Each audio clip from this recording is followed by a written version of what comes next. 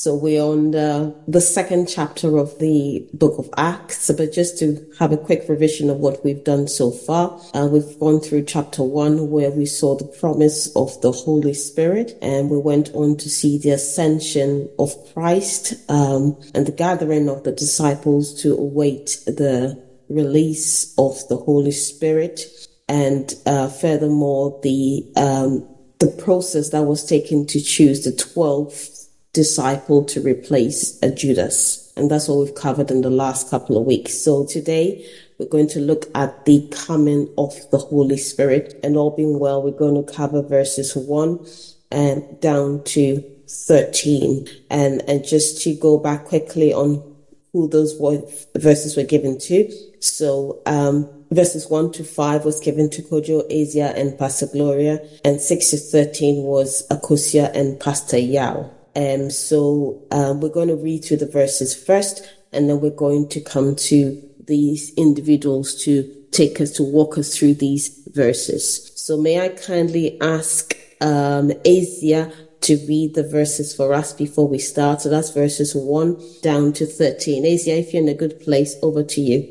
Acts chapter 2, verse 1 to 13. When the day of Pentecost had fully come, they were all with one accord in one place. And suddenly there came a sound from heaven, as of a rushing mighty wind, and it filled the whole house where they were sitting. Then there appeared to them divided tongues, as of fire, and one sat upon each of them. And they were all filled with the Holy Spirit, and began to speak with other tongues, as the Spirit gave them utterance. And there were dwelling in Jerusalem Jews, devout men, from every nation under heaven. And when this sound occurred, the multitude came together and were confused, because everyone heard them speak in his own language. Then they were all amazed and marveled, saying to one another, "Look, are not all these who speak Galileans? And how is it that we hear each in our own language in which we were born? Parthians and Medes and Elamites, those dwelling in Mesopotamia, Judea and Cappadocia, Pontus and Asia, Phrygia and Pamphylia, Egypt and the parts of Libya adjoining Cyrene, visitors from Rome, both Jews and proselytes, Cretans and Arabs. We hear them speaking in our own tongues the wonderful works of God." So they were all amazed and perplexed, saying to one another, "Whatever could this mean?" Others mocking said, "They are full of new wine." Amen. Amen. Wonderful. So I'm just going to hand over now. Asia just read, so would go to Asia first, we'll go to Kojo, and then we'll go to Pastor Gloria. And what I'd like us to do, as we did last week, I'll just like you to give a reflection of the verses that was ascribed to you in terms of your insights on it, and perhaps answer one of the discussion questions just to provoke conversation. So I'll hand over to you, Asia, first to take the lead on this, and then we would hand over next to Kojo, then Pastor Gloria. Over to you again, Asia. Okay, thank you very much. I'll answer question 2. What is the Holy Spirit represented in verse 2? And then can we observe any other characteristics of him in this verse? He came as a mighty rushing wind, and then he took over the whole house. Because it says that, and suddenly there came a sound from heaven as of a rushing mighty wind, and it filled the whole house where they were sitting. So the Holy Spirit came as a strong mighty wind, and he filled up the whole place. He took over. And my learnings is from verse 3 that says, "Then there appeared to them divided tongues as of fire, and one sat upon each of them." I find it interesting, the statement, each of them, meaning just as Christ promised the Holy Spirit, when he came, he didn't leave any of the believers out of it. So the lesson that got to me is that we all as Christians, as we received Christ, have the Holy Spirit. But as to whether we are allowing him have his way to use us is a big question. So we must know that we all have the Holy Spirit, as Christ promised. And another lesson too was from verses 1 that says they were all with one accord in one place. They gathered in unity. So where there is unity, the Spirit of God is able to work in us. I believe discord does not promote the work of the Holy Spirit. So we are all entreated to be one in purpose and in togetherness, that the Holy Spirit will have his way in our midst. Amen. Amen. Bless you, Asia. So Asia has touched on quite a bit there. She spoke about the unity of the people that had come together to receive the Spirit of the living God. She's touched on how the Holy Spirit came. He came by a rushing wind. We know in the Word of God that the Spirit of the living God is represented in several ways. And in the book of Acts here, we see him as a wind. He's represented as a rushing wind. And finally, she touched on the fact that the distribution wasn't just a vague one. The emphasis on individuals receiving him is very impactful. Without commenting further, I'll come back again. Can I hand over to Kojo if you're in a good place? What were your reflections on verses 1 to 5? And if you've had a chance to look at any of the questions, that would be great as well. Yeah, thank you, Pastor. First of all, I think my first focus would be on the first verse, which says that on the day of Pentecost, they were all together in one place. And they were all in one accord. One thing this scripture has taught me that they were in a state of expectancy, because I believe before they got there, Jesus had told them that they should tarry until the Spirit comes upon them before they can be witnesses to him in Jerusalem, in Judea, and to all the ends of the earth. So I believe they were in that moment, they were waiting that, okay, we are waiting on God. We are waiting to be empowered. And we all know that after this empowerment, the kind of things that these disciples were doing, there's a very sharp contrast between what they were not able to do, as at the time when the Spirit had not come upon them. And I also want to touch on the first question that says that I believe the day of Pentecost is a very, very remarkable day, or a very remarkable feature as far as our life in Christ is concerned, because the Holy Spirit is a person. The Holy Spirit lives with us. The Holy Spirit empowers us to live that Christ-like life, and that is why Jesus said that as he was going, he was not going to leave us as orphans, but he will leave us in the hands of, the Holy Spirit. And I believe the fulfillment of the Holy Spirit is what happened on the day of Pentecost. And so I believe that every Christian, so long as you have believed in Jesus Christ and taken him as your life and personal savior, you have opened the gate and invited or created an enabling environment, or you have put yourself in a state of expectancy for the Spirit of God, to dwell in you. Amen. Amen. Bless you, Kojo. Bless you, Kojo. Kojo has also reinforced the gathering in one accordness, so to speak, the unity, and that obviously that expectancy the disciples had on the coming of the Spirit of the Lord upon them. Again, that in itself has its own connotations, but we'll come back to that as well in our own lives. What is our expectancy? It is something Pastor frequently talks about, that a Christian that lacks expectancy, then they just live in day by day.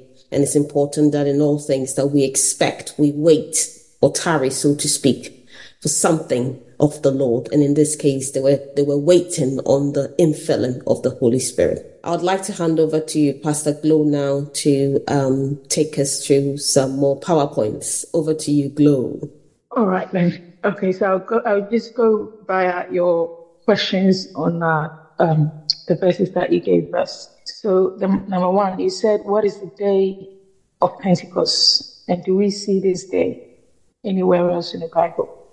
So we see that in this chapter, the chapter 2, Acts 2, the day of Pentecost is when the Holy Spirit came on the apostles and the other followers of Christ while they were in Jerusalem celebrating the Feast of Weeks. Again, we see that Pentecost represents 50 days. And we see that this was also, this was a Jewish feast held 50 days after the Passover. So it celebrated the first fruits of the wheat harvest. And we see this if we go back to the Old Testament, we see this in Numbers 28, verse 26. It says, also on the day of the first fruits, when you present a new grain offering to the Lord in your Feast of Weeks, you shall have a holy convocation. You shall do no laborious work. So we see that Pentecost here, but then we see that observed in a different way from the Old Testament as well. So yes, it is mentioned somewhere else in the Bible. And so to move on to the second one, which is what is the Holy Spirit represented here in verse 2, as Isaiah and Kujo has also mentioned. And you asked the question, said, can we observe any other characteristics in him in this verse? So we see here that he's anoints like the violent rushing wind. That is what we see here in the verse 2. So in the Old Testament, we see the Holy Spirit appeared as some form of wind as well. So again, this is not the only time that he's appeared as the violent rushing wind. So to Job, if we read in Job 38, verse 1, we see that he answered from a whirlwind. And we see to Ezekiel, in Ezekiel 1:4, as a stormy wind. And to Elijah, he came as a low whisper in 1 Kings 19, verse 12. So, when we go to Ezekiel 37, verse 9, he says that, and he said to me, prophesy to the breath, prophesy, son of man, and stay to it. This is what the sovereign Lord says. Come breathe from the four winds and breathe into these slain, that they may live. And we see the verse 10, it says, so I prophesy as he commanded me, and breathe entered them. They came to life and stood up on their feet, a vast army. So again, we see here as the wind that the Holy Spirit came in as. So we see here that he has manifested in the same wind over the Old Testament as well, as we read here. And I'll move on to the last question. You said, what was the physical evidence of the infilling of the Holy Spirit in the lives of the believers gathered there? And you said, are we to expect the same today? So we see here, it was, the answer here is the speaking with tongues. And yes, we are to expect the same, because I was going through the scriptures and I read I'm jumping the guns here. Acts 8, verse 17 to 19. It said, then laid their hands on them and they received the Holy Spirit. We see the apostles laying hands on people and they received the Holy Spirit. And then Simon saw that, we see, this is the Simon the sorcerer, saw that through laying on the apostles' hand, the Holy Spirit was given. He offered them money. So, saying, give me also this power, that on whomever I lay hands, he may receive the Holy Spirit. So here, my question is, if speaking in tongues did not accompany the baptism of the Holy Spirit, then how then would Simon the sorcerer know that the Samaritans received the Holy Spirit? Something must have happened physically from what he said to them. So I see that he saw something manifested physically. He saw something. There had to be some outward evidence for Simon to know that the people had been filled with the Holy Spirit. And then again, the lesson here, we see obedience to the word of God. So we see Jesus told them, go wait for me in Jerusalem, and they did. So obedience to the word of God brings in the promises of God to accomplishment. Amen. That is all I have today. Amen. Powerful summary. Thank you, Glo. Thank you. The Glo has summarized it very well. All the comments that were made by Izzy, I believe, Kojo, and indeed the questions that were raised on the platform as well. Does anybody have any additions before I hand over to Pastor? I have a question. I want to ask about an event that occurred in the book of John, chapter 20. Let's read it. Remember, Jesus, after he had resurrected, he appeared to his disciples a number of times. But in this particular verse, this portion of scripture, the disciples were together and Jesus appeared in their midst. Yes. Let's look at John chapter 20 and go all the way down to the verse number 22. Over there, the scripture says, and when he had said this, so what did he say? Verse 21. He said, Jesus said unto them, peace be unto you. As my Father has sent me, even so send I you. I'm reading from the King James Version. Then in verse 22, the Bible said, and when he had said this, he breathed on them and said unto them, receive ye the Holy Ghost. So other versions, other English translations will say, receive the Holy Spirit. So what is the difference between this interaction where Jesus breathes on them and says to them, receive the Holy Spirit, and what we read in the book of Acts chapter 2, what we are discussing now, which we are calling the baptism, in the Holy Spirit? What is the difference between these two? What do we think? Anybody can answer on the platform. There are no right or wrong answers. Well, there are wrong answers, yes. I always say this, but yeah, Well, I think there is a commonality between the two events as far as the Holy Spirit is concerned. But I think the second one has to do with one thing I know is that the Holy Spirit it comes in different forms and then in different ways.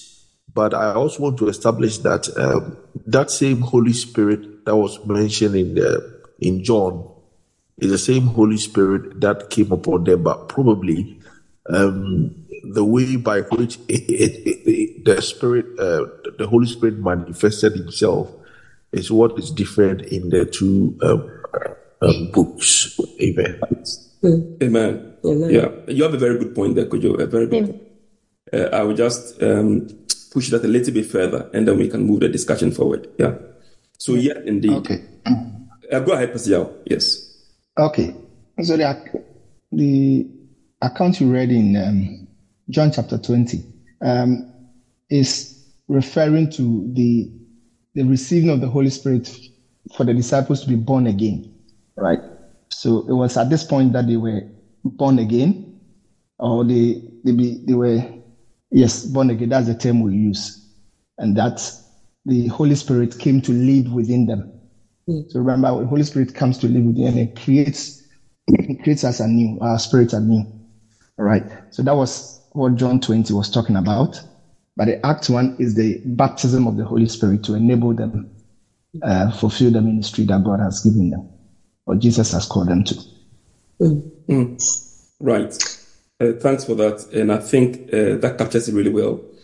So we can see clearly in these two, portions of scripture that, there seem to be two different events. Yes. One is right after he had resurrected, he comes to his disciples and then commissions them, and he breathes the Holy Spirit on them. Then the same Jesus said unto them, wait for the promise of the Father, which we read in Acts chapter 1. So, it tells you that the initial breathing of the Holy Spirit on them is a different thing. And the waiting for the promise of the Father is also a different, there are two distinct, events. If it wasn't so, Jesus wouldn't say after he had breathed on them that they should wait again for the Holy Spirit. You get it? So clearly, the initial breathing on them was a unique, event. To what end then was that? Which is what Pastor Yao explained. Now, these were ordinary people, who were following Jesus, and they believed in him.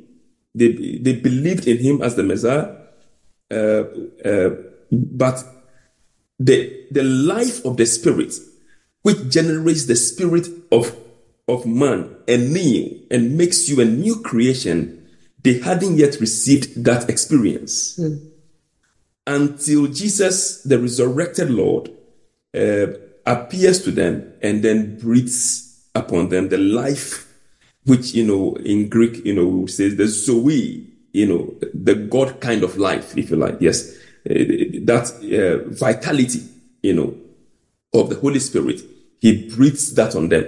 And that makes them a new creation. Obviously their physical bodies will not change, but their spirit man, the spirit in them, the spirit of a man, the spirit, remember, man is spirit, soul, and body. Yes? You are a spirit, you have a soul, and you live in a body. So their spirit is renewed in that instant, having received the Holy Spirit, and therefore becoming born again, which the term that we use, obviously, a term Jesus himself uses. Yes, he used that in John chapter 3, in his interaction with Nicodemus, John chapter 3. Yes, and so you become born again when you receive the Holy. So today, if someone receives Jesus as Lord, they receive the life of the Spirit, which we have seen in John chapter 20, verse 22, where Jesus breathes on you and says to you, receive the Holy Spirit. So when you become born again, when you come to Jesus, you don't know the Lord, you want to know the Lord, you confess your sins and you turn away from, you repent and you turn away from your past ways and you commit your life to Jesus. When you confess him as Lord and Savior over your life, instantly, and Isaiah mentioned that earlier on, when you become a Christian, at that point, you receive the life of the Spirit, the pneuma in the Greek. You receive the life of the Spirit and you become born again. Now that you are born again, we must now desire the Acts chapter 2 experience, which is what we are discussing today.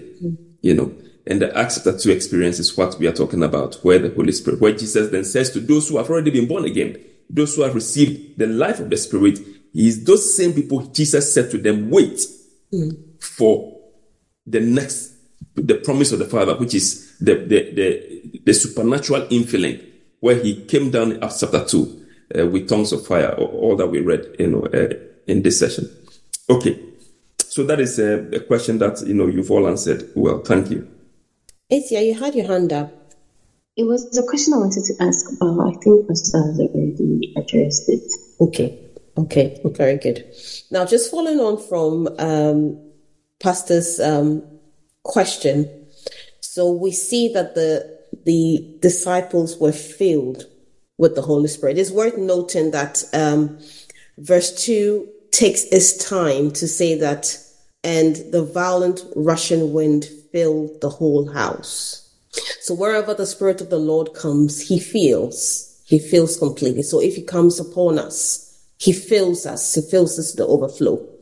And that's the purpose of this interaction. What I want to ask is that, is this a one instance in the life of a Christian, or does it happen over and over and over again? I can see Akusia's hand up. Akusia? My hand was up for another question that I had. So hold it together. But then let's answer a question with regards to like the feeling. I don't think it necessarily has to happen once in a lifetime. I think it can happen multiple times, as many times as God wants it to happen. Anybody can build on what Akosia's just said? And then use a scripture to support it? Yeah. In John, in the 4th chapter of John, we read about the woman at the well. What did Jesus tell her? You can find another scripture in relation to this, but there are several. Jesus' interaction with the Samaritan woman at the well said, the water that I shall give you shall... Yes, someone? I was going to refer to the scripture where he says that God is spirit and those who worship him worship in spirit and truth. Mm-hmm. Mm-hmm. So it's kind of like an interaction. Mm-hmm. Right. I don't know, I'm not explaining it very well, but... You're doing well. You're doing well. Yeah. Well done. I've got Pastor Yao's hand up as well. Go for it. Over to you. I think someone's hand went up before mine. I've only got you and Akosi's hand up. Okay. Well, I'm taking you to another scripture. Is that okay? Yes. Ephesians 5:18. Very good. Ephesians 5:18. If we can read, I'm going to read from the King James Version for the first time in history. And be not drunk with wine, wherein is excess, but be filled with the Holy Spirit. And so if we do a bit of a study of the word filled there, the Greek word, I will not attempt it. It is a continuous filling, kind of. So it's not a one-off. So it's a continuous filling, as if it is a fountain that never ceases to flow and into a container to be filled. So it is always filling. So I've heard, I think it was Kenneth Hagin or someone else preach or talk about this, and would say the word here is actually, if you want to put it right, it will be being filled. So it's a continuous thing. It's not a one-off thing. Amen. Absolutely. I just want to build on something Akosia said earlier on. We are to be filled continually, as Pastor Yao said, but our thirst matters. So if we wait for the Lord to fill us as and when he wants to, then we'll never get there. In the book of Revelations, it says, come to the waters. In the book of Isaiah, it says, come to the waters.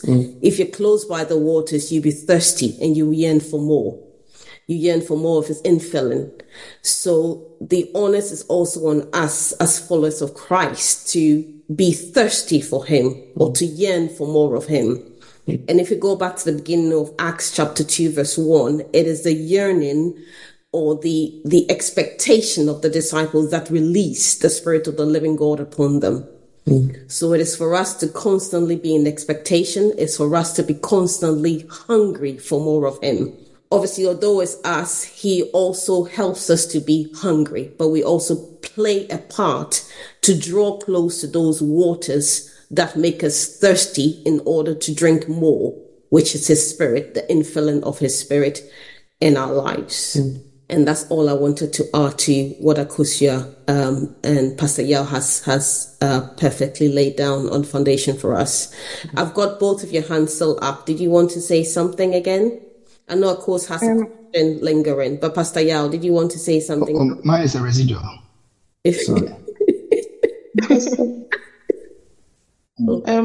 Before my question, I just went up in John chapter 4 and with verse 13 and 14. It says that Jesus said that everyone who drinks the water will get thirsty again and again. And anyone who drinks the water that I give will never thirst, not ever. The water that I give will be an artesian spring within, gushing fountains of endless life. So this is to back up what Pastor Michelle said about us having to drink of the water ourselves, not basically the parts that we have to play, but then also an answer as to whether it's a once in a lifetime thing or something that's endless, as the Bible says. Well done. Yeah, so because that water that the Lord gives is one that flows continually unto eternal life, it is important, therefore, that we remain at the source, Christ being the source, and with us remaining by the source, we can receive that constant inflow and outflow, inflow and outflow of the Holy Spirit in us. It is for which reason that a Christian who is filled with the Holy Spirit must remain by the source, must remain in Christ, so you can have the constant flow. So you can be filled continually. According to Ephesians 5, you can be filled continually. It's continuous tense, yes, as Kenneth Hagin said, as Pastor Yahweh explained earlier on. So that is a really important thing for us in our walk with the Lord. What a blessing. Amen. Please, I have a question. Okay, go for it, Asia. Okay, my question is there a work that the baptism of the Holy Spirit does that the Holy Spirit that comes in us at the new birth is not able to do? I don't know whether my question is clear. It is clear. Yes, very clear. What do we think? Is there a work that the Holy Spirit at new birth? So when a Christian comes to know the Lord, they are filled with the Holy Spirit. And we've seen this, and the example of which we saw in John chapter 20, where Jesus breathed upon them the Holy Spirit, So the work of the Spirit in the Christian at that point, how unique or how different is that from the work of the Holy Spirit at what we are calling the baptism in the Holy Spirit that the disciples experienced in Acts chapter 2? What's the difference? What was the difference of that work? And what do we think? I have Tara's hand up. Go for it, Tara. I did make notes on tonight, and I saved them in my emails, and then somehow I deleted them all, which is frustrating. But one of the things that I was going to say is, I think perhaps one of the reasons is because once we get the baptism of the Holy Spirit, we do communicate directly with God, but once we get the baptism of the Holy Spirit, it's communicating with Him. I feel like more strongly, or in a different way, because words can get in the way. And I didn't know this, and I do now. But yeah, it's more. I don't know how to put it. Quicker, or we could be praying and we might not even know exactly what we're praying about. But what somebody said to me, who's a Christian, it's like it would come upon her that she needed to pray, and she would just know she did, and then it was only afterwards that she found out there was a reason behind it. And I've heard that more than once, but it strengthens our communication with Him. I can sort of buffer that up with Romans 8 verse 26. It says that in the same way that the Spirit also helps our weakness, we do not know how to pray as we should, but the Spirit Himself intercedes for us with groanings too deep for words.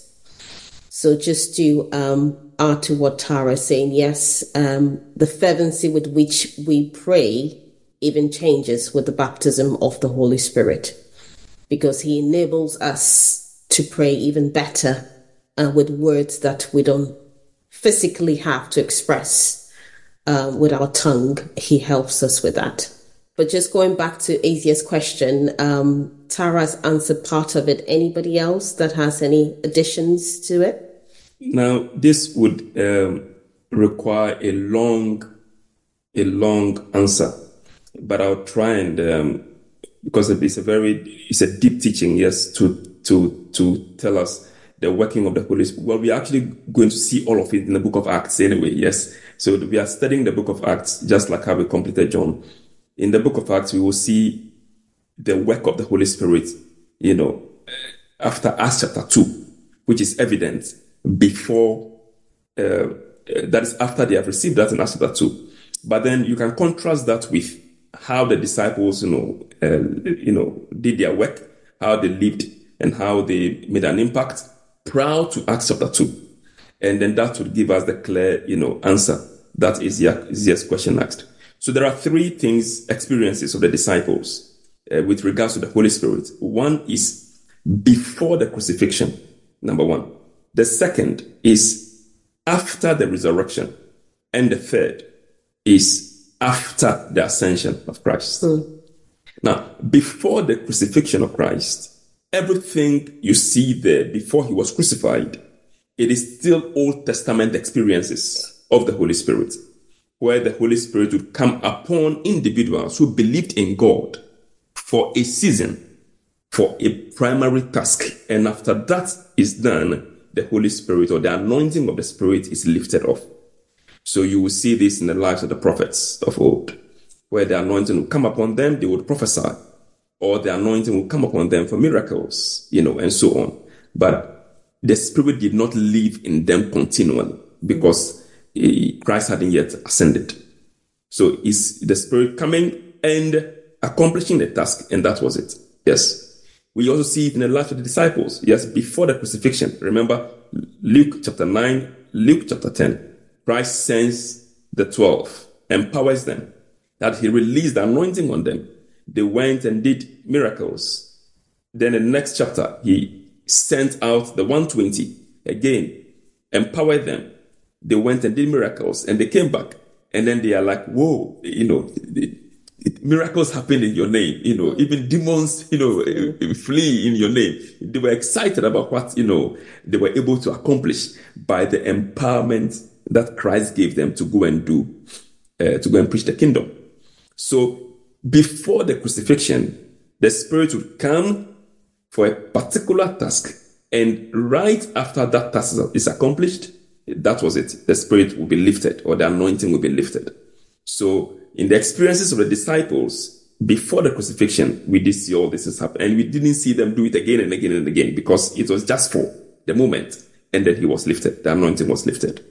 Then after the resurrection, their experiences was in John 20, the one we just read, where the Holy Spirit was breathed upon them.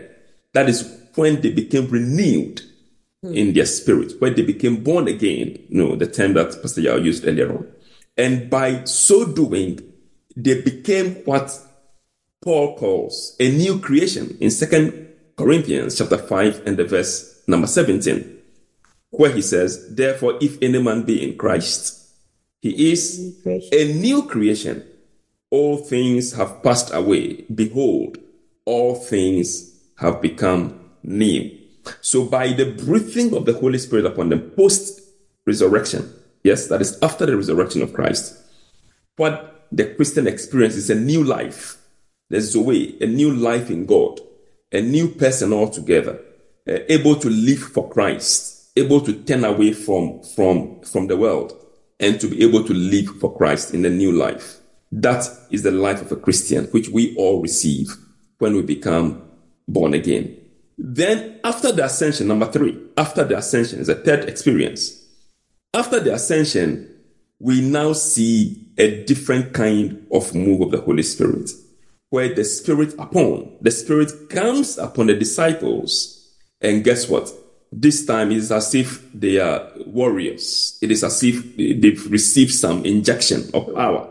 It is as if, it is something has, they become like mini Christ, mini Jesuses, if I should use that term, where they are operating like Christ, where they are laying hands and people are getting healed, where the cripples are walking, where, they are prophesying, and they are constantly living in the Spirit.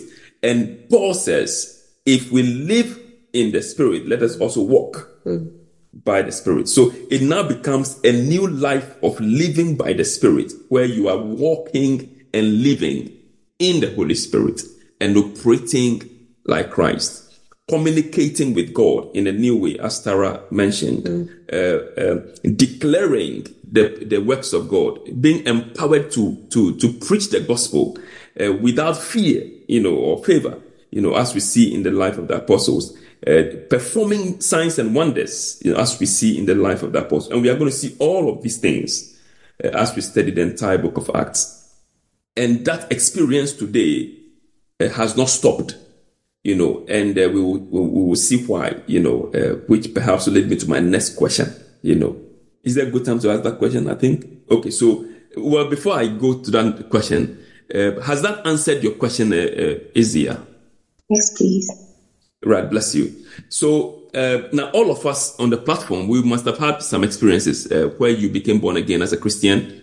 You were filled with joy. You were filled with new life in you. Yes. Okay. Then you received the baptism in the Holy Spirit, the evidence of speaking in tongues. You can see that it's almost like you received a dose of power. And all of a sudden you are evangelistic in your drive for the Lord. You are preaching, to people. You are drawing others to the kingdom. You are fired up. You are laying hands and praying for people, and they're getting healed. The healing grace of God is released through you, and so on and so forth. That is the living water gushing out of you. And that comes by the baptism. That is the post-ascension release of the Holy Spirit. Okay. Now my question. Before you go, there's one thing I want to add, and anybody can attest to this, that the infilling of the Holy Spirit empowers us to live like Him. Unlike before, when He breathed and you became a new creation, living for Him is almost like a struggle. And I was a Catholic being born again before I got the baptism of the Holy Spirit. And the distinction was really, really clear. You struggle to do things in your own might, but with the infilling of the Holy Spirit, He empowers you to live more like Christ. And it's in scripture in Romans 8, it says He quickens our mortal bodies to obviously live more like Christ. He deadens our flesh so that we can live more like Christ.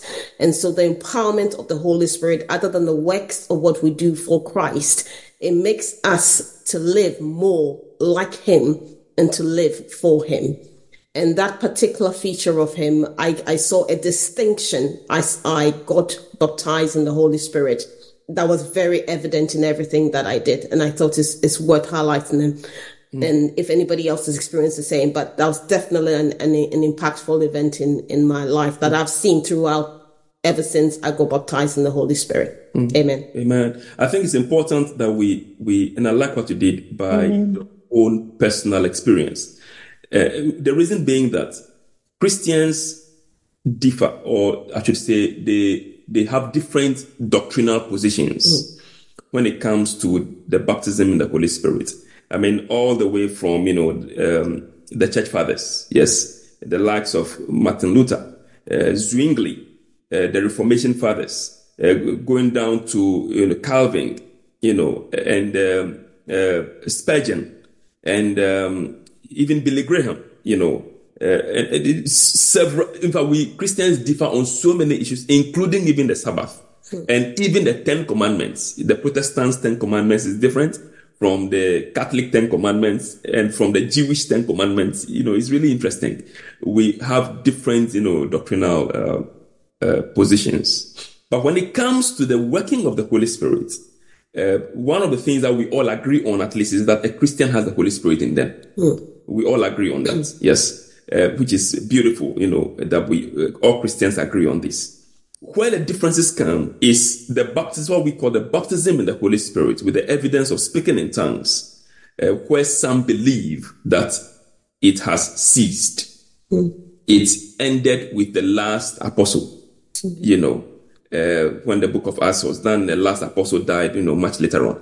Then, baptism in the Holy Spirit with the evidence of speaking in tongues also ceased. What is called cessation, theology. It's like the working, so miracles have stopped, healing has stopped. All the things that we see in the Bible, they've all stopped, Some Christians believe this. Now, do you think that is true?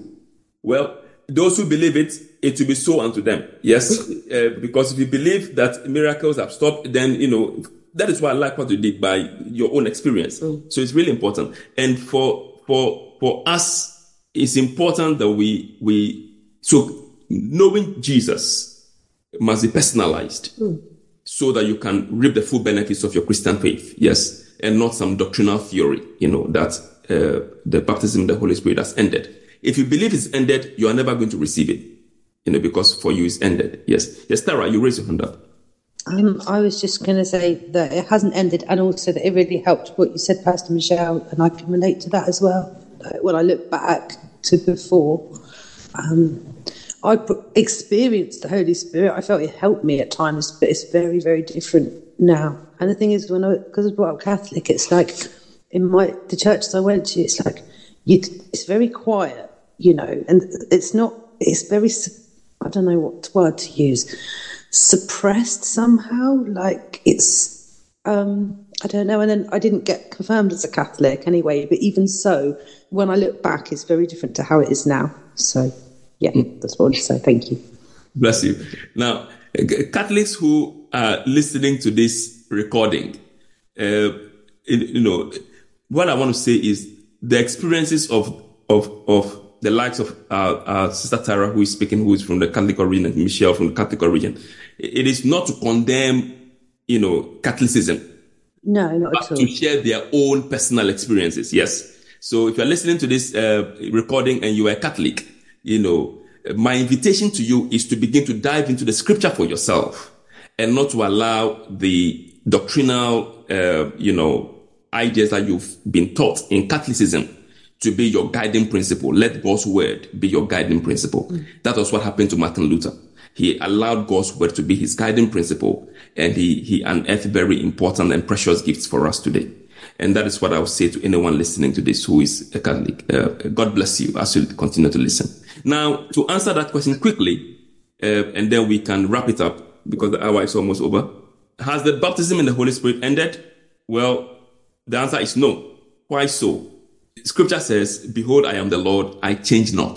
Mm-hmm. Yes. If that is true, then God hasn't changed. If that is true again, that the Bible says in Hebrews 13 verse 8, that Jesus Christ the same yesterday, today, and forever. If you believe that is also true, then he's working in the past. He's also able to do it today, and he can do it tomorrow. So that scripture alone must tell you that the baptism in the Holy Spirit, which is something God did in the past, he can do it again today, because the Bible says he remains forever the same and his works have not changed. Okay. So on that basis alone, all those theories that claim that it has stopped and therefore, which, whatever, we must debunk those theories. So very quickly, I'll run you through a few things. In AD 33, 120 disciples that are gathered in the upper room, they received the baptism in the Holy Spirit and they spoke in tongues, which is in Acts chapter 2. Yes. This roughly happened in AD 33. Then in AD 34, a year later, Philip the evangelist, who goes to Samaria in Acts chapter 8, Acts chapter 8 occurred in about AD 34. Guess what? Philip also comes and he received the baptism. He released the Holy Spirit baptism upon disciples. Then a year later, AD 35, remember Ananias, who then met Saul of Tarsus, who became Paul the apostle. Ananias prayed for Paul, and Paul received his sight. Well, first of all, miracle. Yes, so miracles haven't stopped either. And he was also filled with the Holy Spirit. Yes. So that happened AD 35. Then AD 41, 6 years later, Peter went to the house of Cornelius. Remember in Acts chapter 10 and chapter 11. And when Peter preached, the Bible said the Holy Spirit came upon those who were listening to him and they spoke in tongues. So guess what? From AD 33, Acts chapter 2, when the Holy Spirit came down, almost 10 years afterwards, the Holy Spirit is still baptizing people. He's still coming down on people. Then AD 58, yes, years later, Paul ministers to the Ephesian believers in Acts chapter 19, and they also received the baptism in the Holy Spirit and they spoke in tongues. All through the years. I could go on and on and on.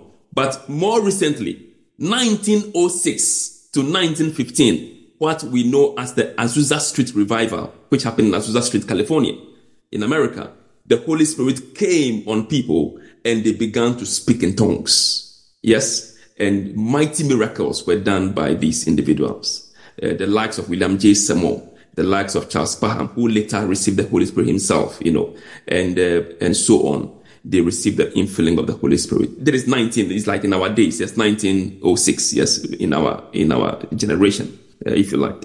1990, I, Pastor Levy, I spoke in tongues in 1990, yes. So again, guess what? I didn't learn it. No one taught me. The Holy Spirit came upon me and I began to speak in tongues. You got it? And so on and so forth. So, and we all on this platform, or those who can speak in tongues, at some, you can give a date to it. So the Holy Spirit and his baptism hasn't ceased. What a blessing. What a blessing. What a blessing. Amen. Amen. What we'll try and do as we go on is to highlight the advantages of being filled with the Spirit of the living God. And I think once we get to grips with that, it becomes something that we would all constantly yearn for. Because if you know what he can do for you, being filled with him continually, back to Pastor Yao's comment, we would constantly want more of him. Amen. Yeah. We're going to stop there. We didn't cover all the verses that we were meant to cover. So next week we'll continue from verse 6, and that was allocated to Akosia and Pastor Yao. I would like to add Tara. Are you able to read those verses for us as well next week? That's 6 to 13. And then I would like to give 14 and 15 to myself. And then 16 to 21, can I allocate that to Kojo, Asia, and Pastor Glow again? That's combo 14 to 15. So I'll go back again. Acts chapter 2, 6 to 13 is Akosia, Tara, and Pastor Yao. 14 to 15 is myself. 16 to 21 is Kojo, Asia, and Pastor Gloria. And for you guys, are you able to just look at the prophecy that was of the old made alive in the book of Acts? That's 16 to 21.